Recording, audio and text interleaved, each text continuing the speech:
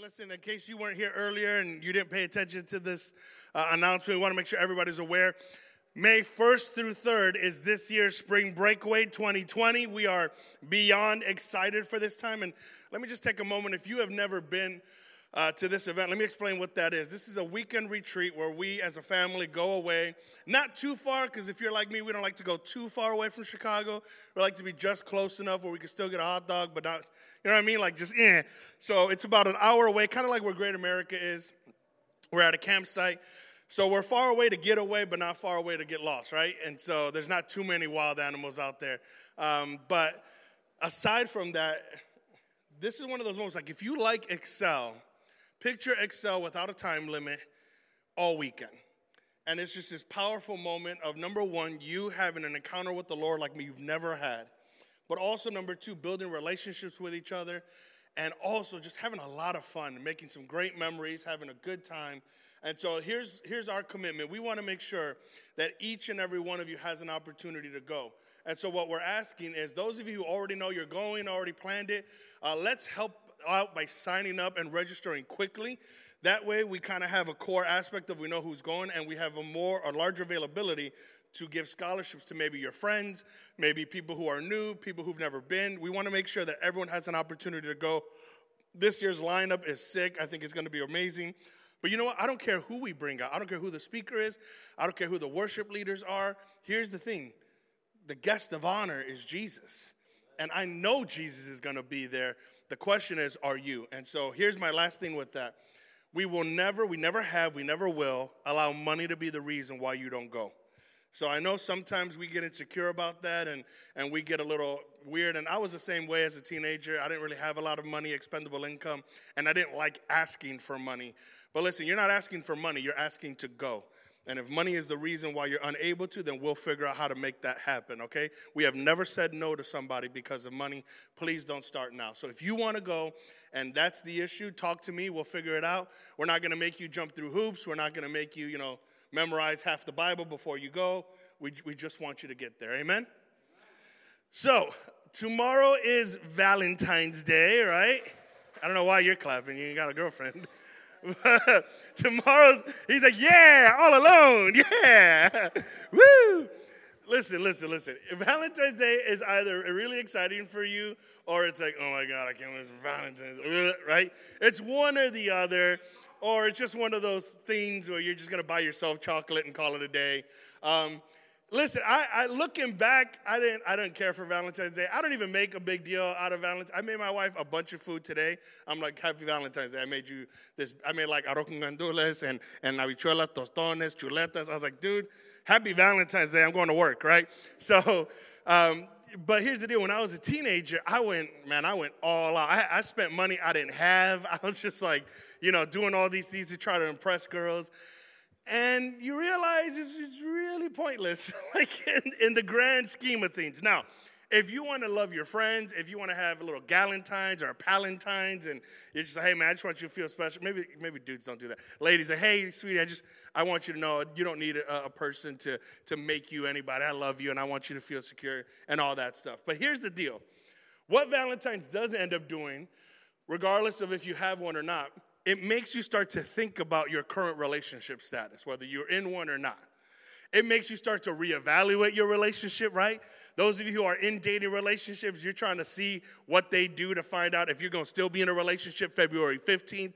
Like you're starting to look at some of those things. Some of you dudes are trying to break up with them now so you don't have to get them a present and then try to get back with them February 15th because that's the smooth move, right? Some of you guys trying to play that game. And so it makes you start to think, some of us start to get insecure because everybody else is in a relationship. And I used to always think about it like this.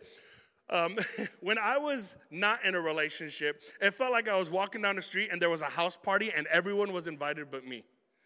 But then when I got into a dating relationship, it felt like I was in that party and I was looking for my coat just trying to leave because I couldn't stand the people in that house, right? So you kind of almost always want the opposite of where you're at.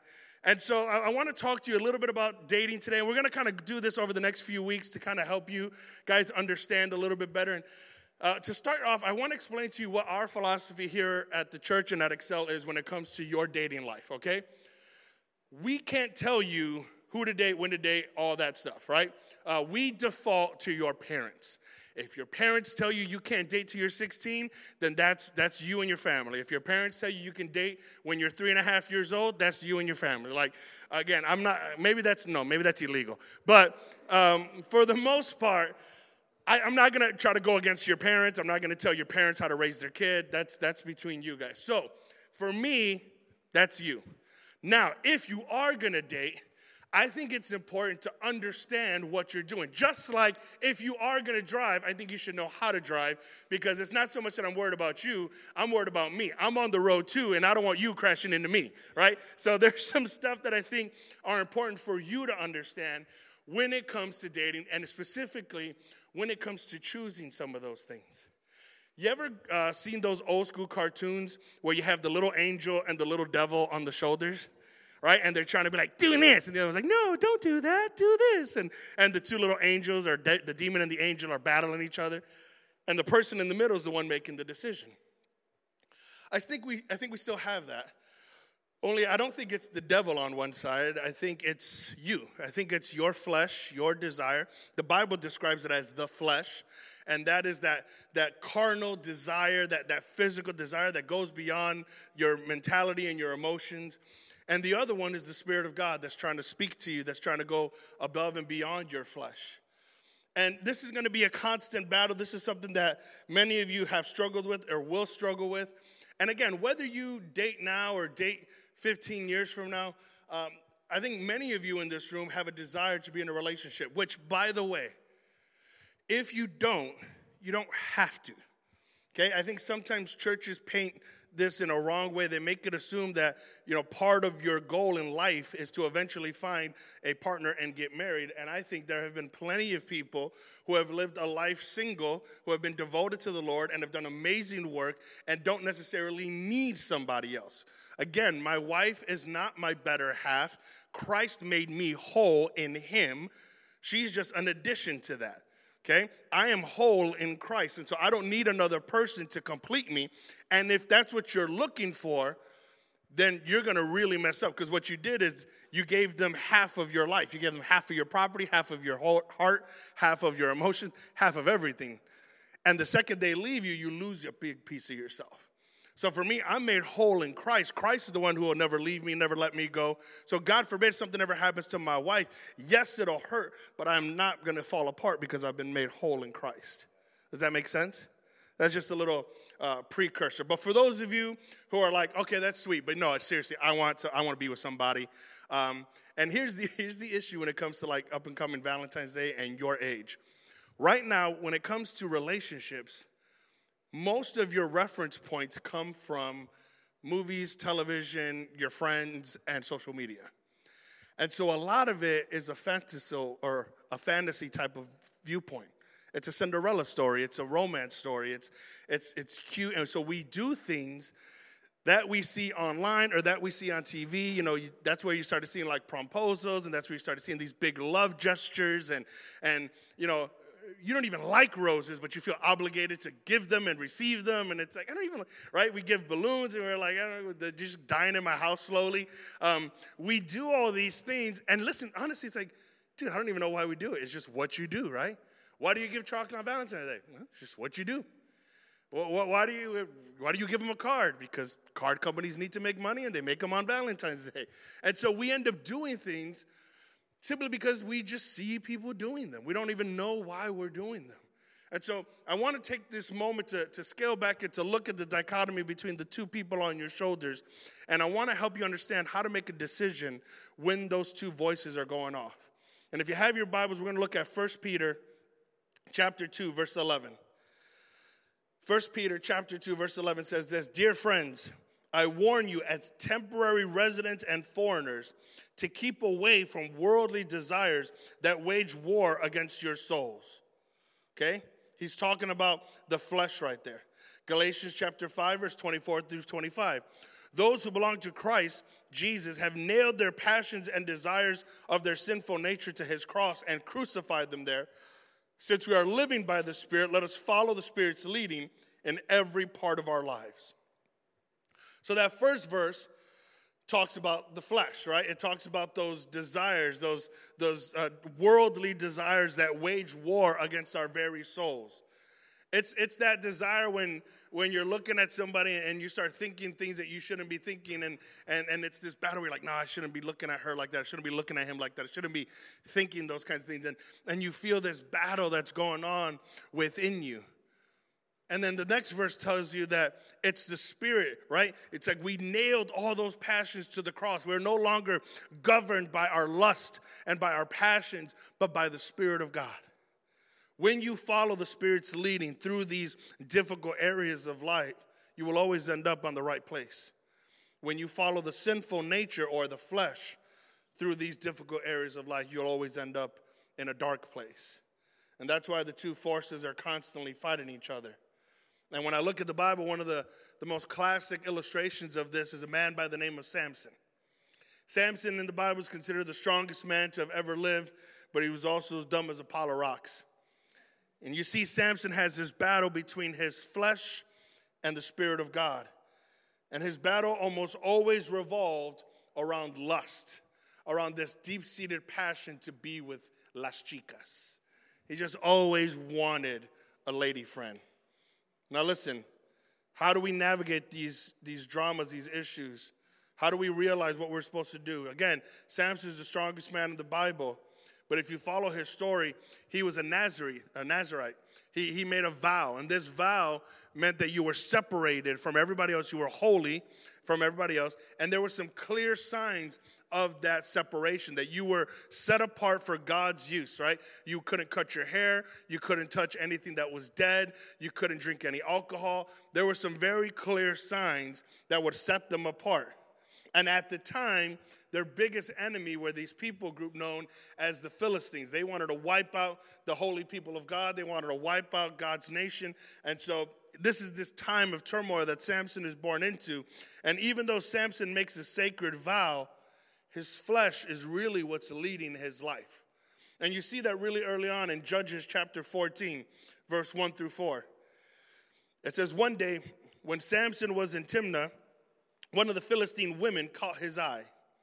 When he returned home, he told his father and mother, a young Philistine woman in Timnah caught my eye. I want to marry her. Get her for me. It's crazy if it was that easy, right? If I just went up to like my parents and like, hey, there's this girl named Cicely. She looked good. Go get her. Wife, right? But that's what he did. Now again, he said it's a Philistine woman. Now, remember, the Philistines are the enemies of God. This is not the type of woman that he should be pursuing. And he doesn't really even know her, right? Because he just kind of saw her. But listen, his father and mother objected. Isn't there even one woman in our tribe or among all the Israelites that you could marry? They asked. Why must you go to the pagan Philistines to find a wife? But Samson told his father, get her for me. She looks good to me. So stupid. His father and mother didn't realize the Lord was at work in this, creating an opportunity to work against the Philistines who ruled over Israel at that time. The Bible goes on to tell us that relationship did not go well. Samson gave a bunch of the Philistine men at his bachelor party a bet. He gave them a little riddle, and he's like, hey, whoever can figure out this riddle, I'll give you all this stuff. And those guys that were Philistines convinced Samson's fiance to tell them the answer to the riddle. So she told the answer, and they guessed right. And Samson realized that his woman betrayed him, even though she was a Philistine, and he kind of should have figured that out. And so he's like, fine, you can have your stuff. But then he grabs a bunch of foxes, ties torches to their tails, and lights their entire land on fire because he's just that kind of petty, right? Like Samson is just like a child. Talk about like a crazy, y'all ever seen a crazy breakup at school? Like I had this one girl, she's a good friend of mine. She had like the craziest breakups all the time.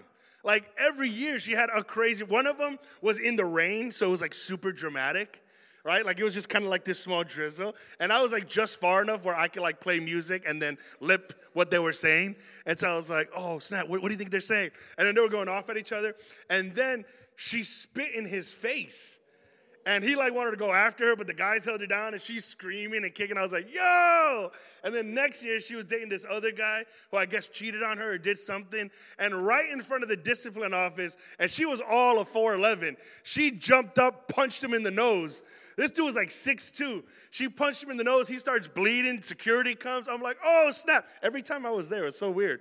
Then there was this other time where there was this dude. He was a gangbanger. He didn't even go to our school. But he's literally begging for her to take him back. He's like, please, baby, please. He's on his knees. And she's like, you don't love me. If you really love me, you'd get my name tattooed on your neck.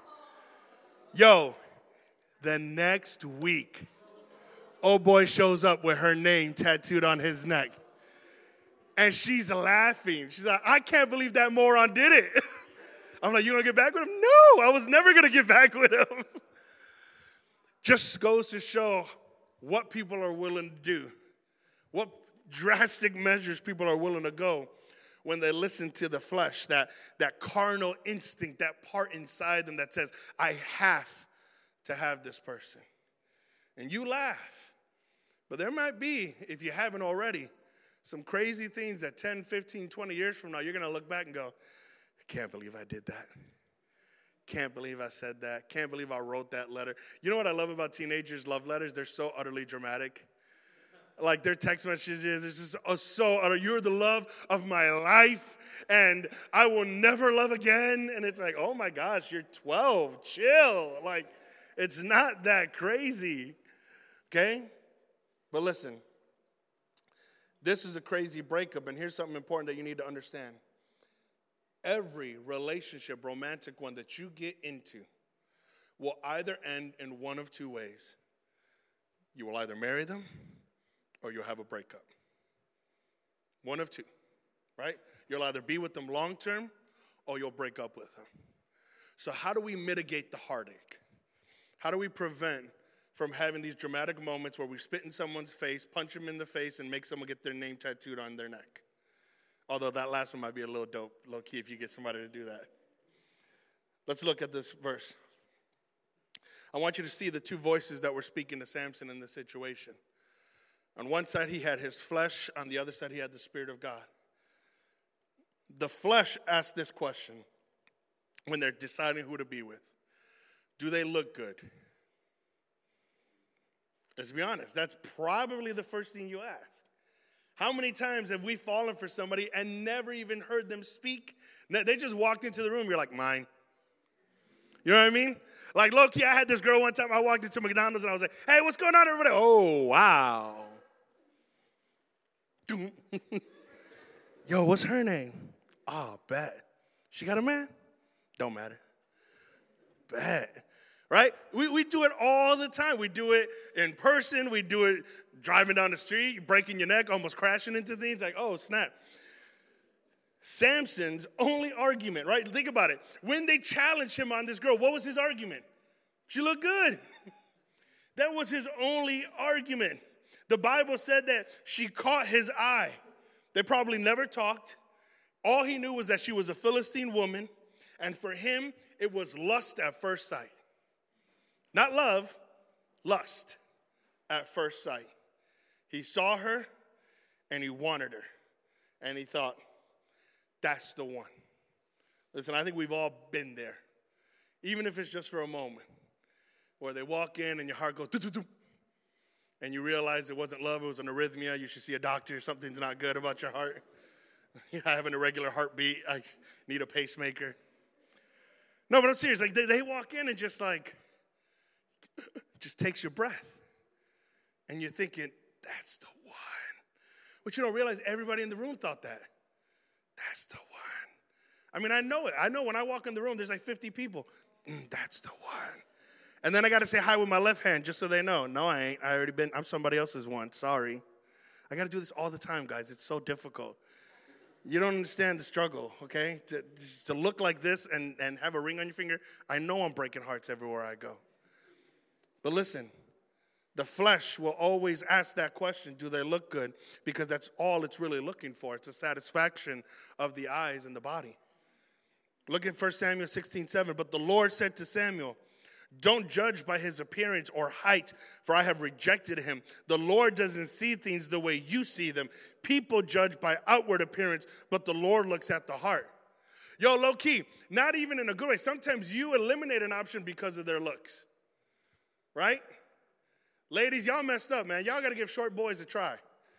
Some of you are like, too short. Like you ain't 4'11".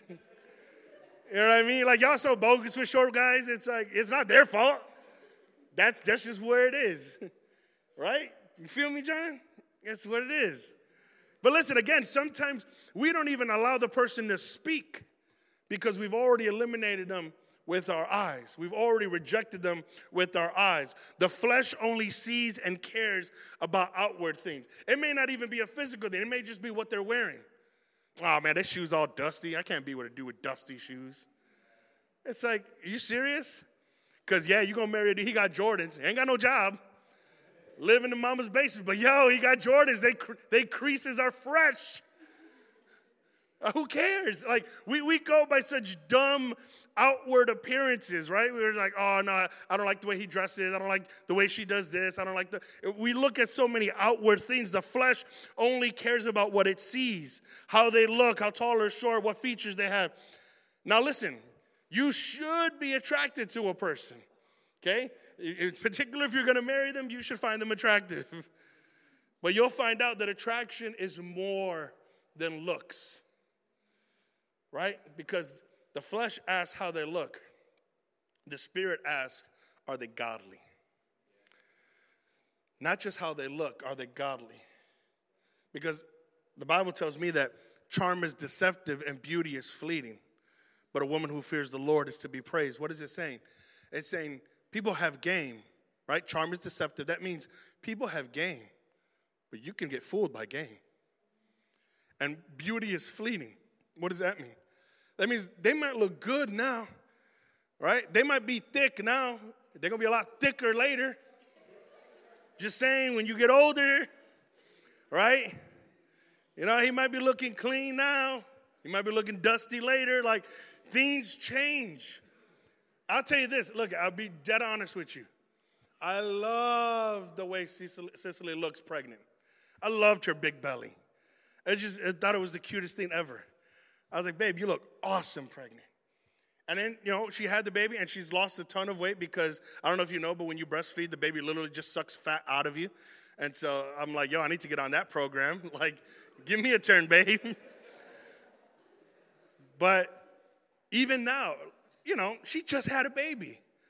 Her skin's a little flappier. There's scars now. There's, you know, all these things. I look at her, and I don't think, ugh, she's all scarred up and skin's. I'm like, this woman had my baby. This is my wife. Every one of those scars is a reminder. This is the mother of my child. I still think she's gorgeous because it was never about how she looked. It's about who she is. You know, my wife, and I could only speak to me, my wife, when the moments where I'm like, man, where they really take my breath, is when I wake up in the morning and she's sitting there with my daughter and she's reading her devotions to her. And I'm like, that's my wife. That's the woman that I know I can lean on when I'm struggling, when I'm hurting, because I know that she leans on God. Because I know looks are going to fade. Eventually we all get viejitos and skin hangs and stuff happens. But when you fear God, that's the stuff that you look for. Be careful to make sure that they're godly. And listen, not just people that go to church. Please do not limit your criteria to someone who goes in church. Because I can be at the United Center and doesn't mean I'm playing in the All-Star game this weekend. Okay? Right? Like I always say, you can be in a garage, doesn't mean you're a car. And just because someone's in church doesn't mean they're Christian. Trust me, I've been fooled by that before. I dated a girl at Excel because she came to church. I'm like, yo, she's a Christian. No, she was not. She only came, literally only came because they told her he only dates Christian girls. She goes, bet, I could put that hat on. She was cute, though. That's why I fell for it. Not on the inside, though. She was cool. I can't say it on the mic because she's still living. But too often we fall for appearance of godliness and not actual godliness. Be careful. They might fool you. They might look like the real deal just because they show up. They might even look the real deal because they stand in front like that means anything. But we can be fooled by appearance. Listen, Matthew chapter 23, verse 27 through 28. What sorrow awaits you, teachers of religious law, and you Pharisees, hypocrites! For you're like whitewashed tombs, beautiful on the outside, but filled on the inside with dead people's bones and all sorts of impurity. Outwardly, you look like righteous people, but inwardly, your hearts are filled with hypocrisy and lawlessness. You better be careful with who you want to date in this room, because they might look the part, but some of it's only skin deep. There's a lot of people in here who they're still on that journey. I used to have a rule. I would implement this for yourself. I never dated a believer who was less than a year saved. I didn't even consider them because they're just too new. They're just figuring this stuff out. And for me, here's what I didn't want. I didn't want to get involved in a romantic relationship, have it not work out, and now they don't want to go to church. They don't want anything to do with God because the one Christian man that they had an interaction with hurt them. And now they've walked away. So please, I know how it is. You finally get a new boy or a new girl. Y'all get so hungry and thirsty for it. Oh, my God, he's new. That's mine. No, you had the last new one. You ran off the last one. I want this one. Like, you start getting all weird about it. Some of you knew the first time you came in. It's like, man, everybody's staring at me because you knew. And options been drying out. But give people time. Give people an opportunity to grow. Give people an opportunity to figure out where they want to be and what God's calling them to do. Watch how they treat other people. Look at how they act. Pay attention to the things they post online. You know what I like to do? Watch what they like online and who they like it by. There are times where I'm like, you like a lot of posts by people that are wearing very little clothes all the time. So it's telling me you follow a lot of these people. And I might think I have to not follow you. Watch what they're doing. Watch how they're acting. Look at how they treat their parents. It's a good indicator of how they're going to treat you. God's word says that you cannot be unequally yoked, right? Here's the deal. Unequally yoked doesn't just mean not having the same animal. For example, you can have two oxen, same animal, but one can be a lot stronger than the other, right? You can have two oxen, same animal. So you can have two Christians, but one might be so much stronger than the other. And what ends up happening is the stronger one ends up having to drag the weaker one everywhere. It's hard enough to do this walk on your own, let alone having to drag somebody along with you. So when the Bible says don't be unequally yoked, it means find somebody who's at the same strength and going in the same direction as you are. And be careful about how you make that selection. Because I've done this long enough to see a lot of people either become horrible hypocrites in church because they were messing around with each other, sleeping around with each other in church, and people were offended and hurt and discouraged by it. Or people just walk out of church because they had a relationship that didn't end up well. They didn't want to see that person anymore, and they saw them every week here, so they stopped coming here. I don't know about you. It's just not worth it for somebody to not continue to pursue the relationship with God where God called them to be. Number two, the flesh, right? First to ask, do they look good? Second thing to ask is, do I approve of them? The flesh asked this question, do I approve of them? Samson could care less what anybody else thought. He wanted what he wanted when he wanted it. He didn't care about other people's opinions. He didn't care about anybody else's warnings. He's like, she looked good. I want her. Bring her to me. Listen, Proverbs chapter 26, verse 12 says this. Do you see a person wise in their own eyes? There is more hope for a fool than them. That phrase, wise in their own eyes, that just means you see somebody that thinks they know everything? A fool is better off than they are. Watch out for those people that think they got it all. They know it all, that they think they have the answers to everything. Proverbs 15:22, plans go wrong. Why? For lack of advice. Many advisors bring success. We can easily be blinded by our own hearts and by our own passions. You ever notice how you start to finally see a person's flaws after you stop liking them? You know what I mean? Like when you like them, it's all great. They're perfect. Everything's awesome. When you break up, you start noticing, man, that tooth always been like that crooked. Like it just kind of slants like a weird window, right? You ever notice their left eye's always been smaller than their right eye? It's kind of weird, right? Like you just start noticing all these random flaws. You ever notice how much dandruff they got? It looks like they're always snowing on their shoulders. It can be August and there's snow on their shoulders, right? It's not like all of a sudden they weren't using Head and Shoulders. It's just because you're not looking at them with those lovey-dovey eyes anymore, you finally start to notice things that you weren't willing to acknowledge. Now listen, those are some silly things, but there are some more serious things. Because you really start to notice that that person always disrespected you. You start to notice that that person was verbally abusive towards you. Even for me, when I was having that relationship, I didn't see it at the time because at the time, I was 6 feet tall and I was bench pressing, 275 pounds. I thought I was very powerful. I thought I was strong. I didn't realize I was being manipulated by a 5'5" girl. But there were so many things that she would do that were verbally abusive and would just mess with me and were just wrong when I look back at it. And then when I would try to defend myself, she would say things like, oh, well, just break up with me. And I remember being like, I'm sorry, no. And for years, it messed me up. It messed me up years afterward, where I brought those baggage, even after the relationship. I was so mean to girls because it's like, I'm never going to let anybody treat me like that anymore. And so I would be divisive towards any kind of female.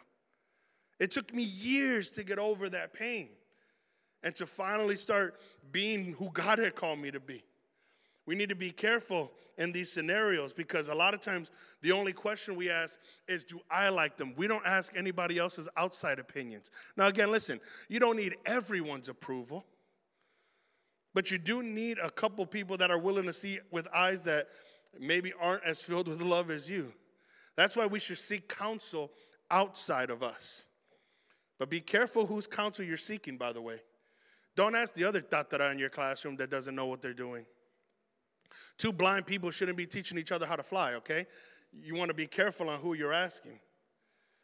God already provided you with a group of people to help you on these processes. We call them spiritual authorities. And God has placed spiritual authorities in your life, right? Because the Spirit asks, not do I approve, does the authority in my life approve? Is there checks and balances? Samson had godly parents who warned him against pursuing a lady like that. But Samson essentially told him to shut up.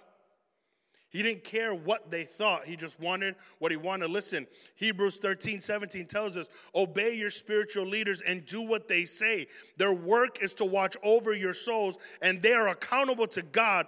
Give them reason to do this with joy and not with sorrow. That would certainly not be of your benefit. I was just talking to a couple before the service, and in their relationship, there was a season where they had to break apart. And this was the counsel that I was giving them. And by God's grace, they agreed to do it. And I asked them, did you not like me during that time? Were you ever mad at me at that time? And they were honest and said, yeah, a little bit. Because why? Because we always want to blame somebody. But I'm glad that God in his wisdom guided them through the process and helped to mature them and helped them understand that your leadership isn't all in your dating life because we're bored. Honestly, you think we got nothing better to do than to find out what 15-year-olds are doing in their dating life? It's not like we all sit together once a month and like, so who's dating who? Oh my gosh, are you for real? Dude, I can't believe it. I knew it. Like, that's just not what we do. Why are we so involved with your dating relationship? Because we're responsible to God for the life that you're living as your spiritual authority. So a lot of times you might be like, well, I can't trust my leaders. And listen, I'm not saying be blind about it. I'm not saying your leader is your God. But what I am saying is God has placed people in your life to help guide you on this process. May it be your parents, your pastor, your leaders here at Excel. These are people that God has placed in your life to help guide you on this process that you're going through, particularly when it comes to dating. And listen, if I'm wrong, I won't have to answer to you. I have to answer to God. And I am more afraid of God than I am of you. So if I go about this all willy-nilly, if I just do this out of my own preference, if I'm just like, no, I don't want you to date that person because I'm rooting for so-and-so, that's something that I'd have to be held accountable to the Lord for. And so the only reason I get as involved as I do is because I know I have a responsibility to the Lord on behalf of these individuals, and I need to do a good job with it.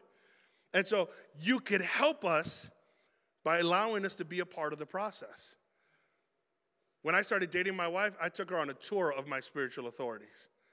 Right? Literally, I had her meet my parents. I had her meet Pastor. I sat down with Pastor every Tuesday and talked to him about our relationship, about how it was going. This was just during the talking stage, and we might look at that next week, what the talking stages are. But I talked to Pastor, and I had him. And then on top of that, we drove to visit other ministry partners, accountability people that I had in my life. I took her to Minnesota to meet Pastor John. I took her to meet Pastor Ricky. I had her meet with my friend Sam. I had her meet with everybody. And then after they would meet her, I would go, so what do you think? And everybody told me the same thing. Joey, that's yours. That's the one. Are you sure? I just don't want to be blinded by my own emotions. Joey, she's good. She's good. Now again, do they decide who I marry? No. But it's just this extra accountability so that I'm confident not in what I see, but also what other people are noticing. Because let's take ourselves out of the dating relationship. You ever had like a best friend get into a relationship that you knew was horrible? You see the train wreck happening. You see that head-on collision. And do they listen to you? No. What do? They get mad at you. You ever had a best friend get mad at you because you told them the truth about the person they liked? And then they all heated with you. Oh, you're just jealous, and you're this, and you're that. You don't even know. What do you want? Do you want to get with them? Da-da-da-da. And you're like, first of all, you stupid. Right? You get all this weirdness. Then that person breaks their heart, and they all salty coming back to you. Talking about, my bad. I'm sorry. Now listen, we're in the same place. But we love you enough to tell you the truth. We're not worried about you liking us or not, because we're worried about God holding us accountable to what he's called us to do. These spiritual authorities in your life, take advantage of them. Get them involved in the process. Make sure that they understand what's going on. If you have to hide relationship from the people that God has placed in your life, then who's looking out for you? That's a huge sign that you're not in a good relationship. And the last thing is this. The flesh says, well, God didn't say no. Right? God, should I be with this person? I'll take your silence as approval. God didn't say no. Did God tell you you should be with them? Well, he didn't say no. I hate hearing that because I hear it all the time. How do you feel about this relationship? Yeah, I think it's good. What do you think the Lord said? Well, he didn't say no. That doesn't mean yes. Listen, Judges 14:4. His father and mother didn't realize the Lord was at work in this, creating an opportunity to work against the Philistines who ruled over Israel at that time.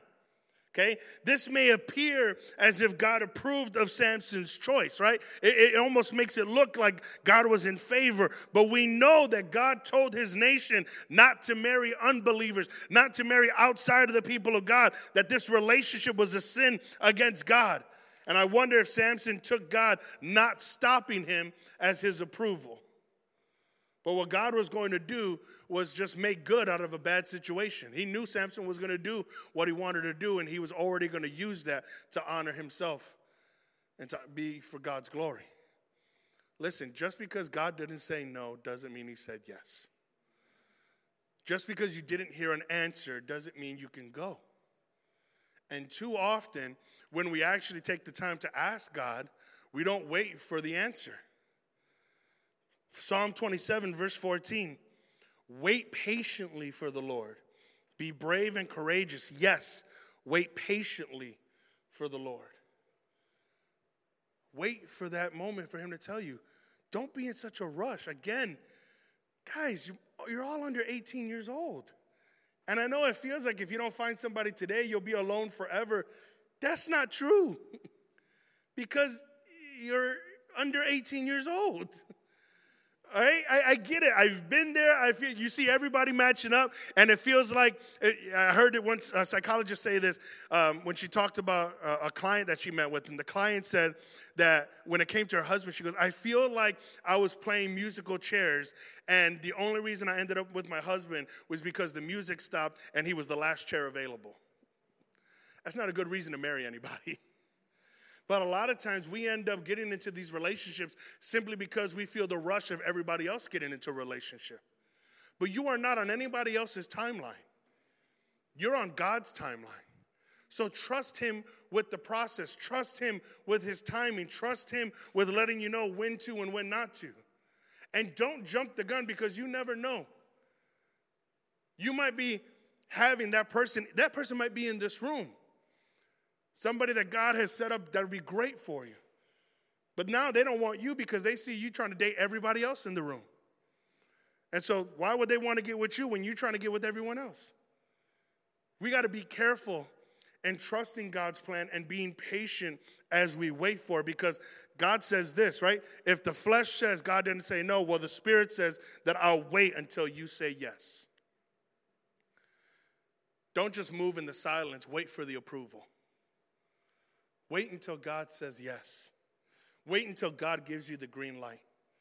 Wait until God gives you the green light. Your authorities confirm it. There's confidence in knowing that this is something I should pursue. Now, again, I'm going to take a moment, time out of the sermon to explain this. This is dating. That doesn't mean, even if you got the green light, even if it feels good, there's still going to be moments where it may not work out, because it is two people. And you might have done everything right, and the other person may not. So please don't misunderstand. There may be moments where you did everything right, and the relationship still doesn't work out, but you can at least go away understanding I did what was right in God's eyes. I know that I'm in good standing. Just be careful and thinking, well, I did everything right, and I still got messed up.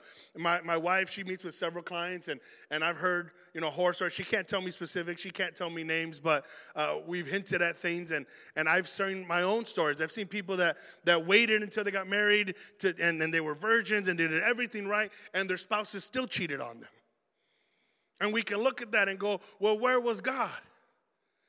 I did everything right, God. Why is this happening? We need to understand that life isn't always going to be fair like that, because, again, we live in a fallen world, and other people have their own independent will and make their own decisions as well. But you can really mitigate those if you date right. You can really lower the potential of those kind of outcomes when you do the dating part right. Psalm 143 verse 10 says this: "Teach me to do your will, for you are my God. May your gracious spirit lead me forward on a firm footing." In other words, God, I don't want to have to worry about my relationships anymore, because I'm just going to trust you with it. In the meantime, teach me, Lord, how to follow you. Can I tell you something? The greatest time to prepare for your marriage is before you have one.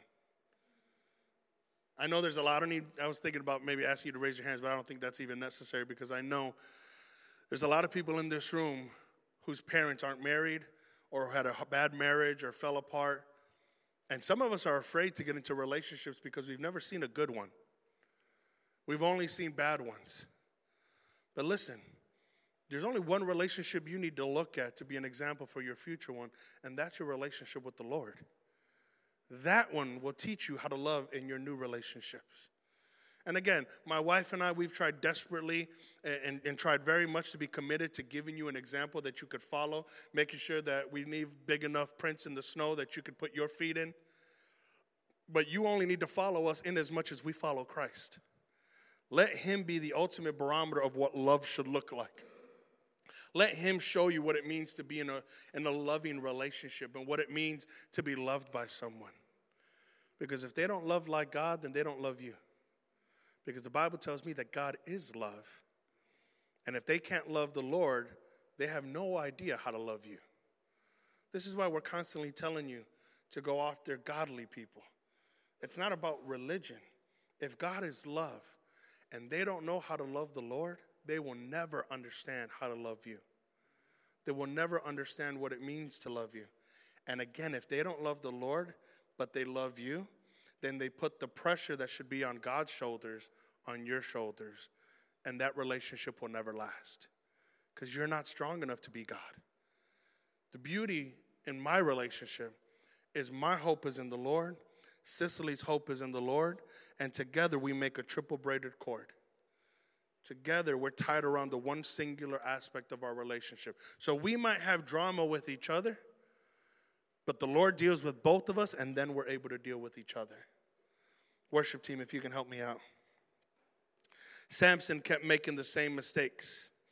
And in Judges 16:20, we see what happens.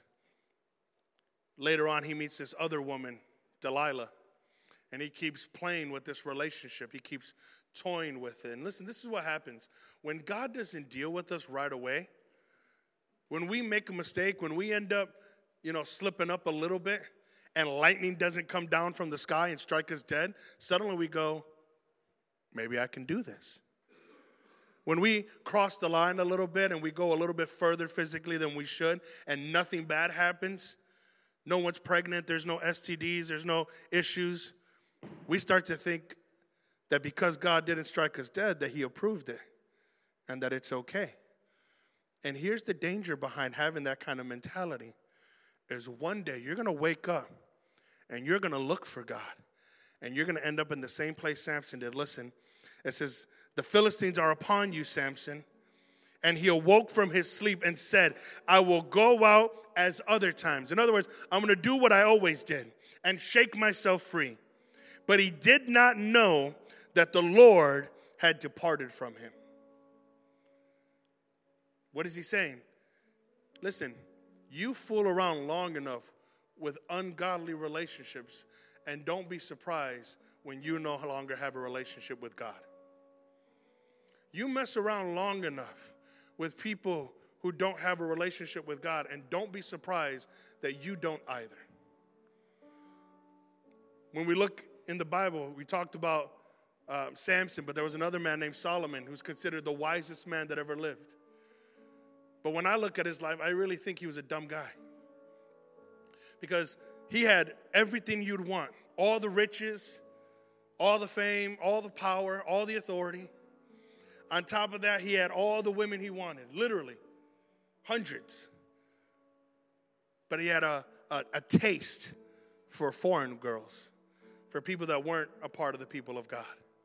And he was warned not to get into relationships with those girls because they would pull his heart away from the Lord. But the flesh wants what the flesh wants. And Solomon ended up having a bunch of those girls, and he ended up worshiping foreign gods. And that decision cost him the kingdom. Literally, the kingdom split into two and divided. And even sometime after that, horrible king after horrible king, the Lord fell silent for 400 years. Your decisions are going to have consequences. And there'll be consequences not just for you, but for your children and your children's children and generations to come. And some of you, you're feeling the effects of poor decisions made by your parents and your grandparents and the bad relationships before you. But here's what I love. You don't have to continue that because it's all you've seen. Because now you get to see differently. And now, God willing, if you do end up in a relationship and you do end up having children, your children don't have to encounter the stuff that you did. I look at my daughter every day. I look her dead in the eye and I say, I love you. Baby girl, I love you. You're perfect. You're special. You're the best. Sometimes I feel like, Nacho Libre, Ramses is the best. Her hair is the best. But I want my daughter to know. Because I didn't always hear those things. I didn't always get that kind of affirmation. Parents were a little more old school. You just kind of had to know it. But my kid gets different. And my kid will know that their parents love each other, will know that their parents love her. You get to decide who will raise your children. You get to decide who will be your life partner. You get to decide. And so if you're going to make a decision, make a wise one. And don't allow the flesh to guide you, but be led by the Spirit. Amen? I want to ask you to stand. I want to pray tonight a blessing over you. I want to pray for your future spouse. This is something that I'm starting to pray for my daughter. And listen, this is my baby girl. You don't think some dude's just going to knock on the door and try to take her out.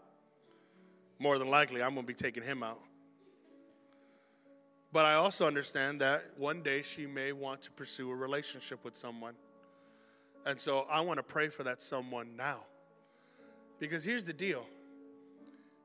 If you realize, if I spend less time looking for the one and spend more time becoming that one, then when it's time, we'll meet. The worst thing that can happen is you spend all your time looking for somebody to be with, and by the time you meet them, they look at you and go, you're not ready. So I want to pray a blessing over your life, that as God is preparing them, that he would prepare you, that he would build you up into the men and women he called you to be, and that by his Spirit he would lead you into all truth, and he would open your eyes to the one that he would want you to be with, and they would close your eyes to the ones that he doesn't want you to bother with. So I'm going to ask you right where you're at, would you just close your eyes? Heavenly Father, I just pray a special blessing over each and every student here tonight.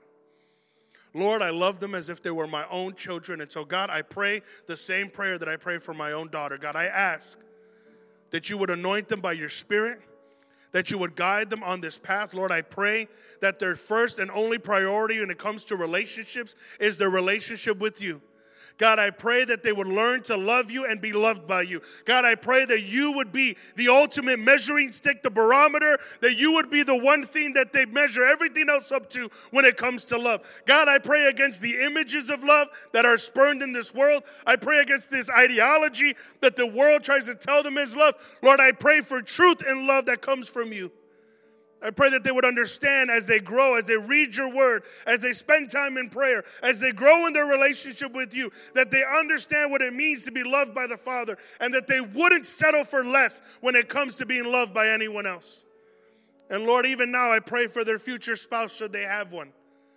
Lord, I pray that you would do the same thing in them, God, that you right now would be working in them, Lord, that you would separate them and anoint them for your purposes and your calling. And Lord, I pray for those in this room who have been called to a life of singleness. God, I pray that they would never look at that as a default or as a drawback, as something that they just didn't make it. God, I pray that they would understand that it is a beautiful calling, it is a beautiful purpose to be separated and used by you for your honor, for your glory. That they can be just as well used and have just a fulfilling life because you are the ultimate relationship, God. You are the main priority.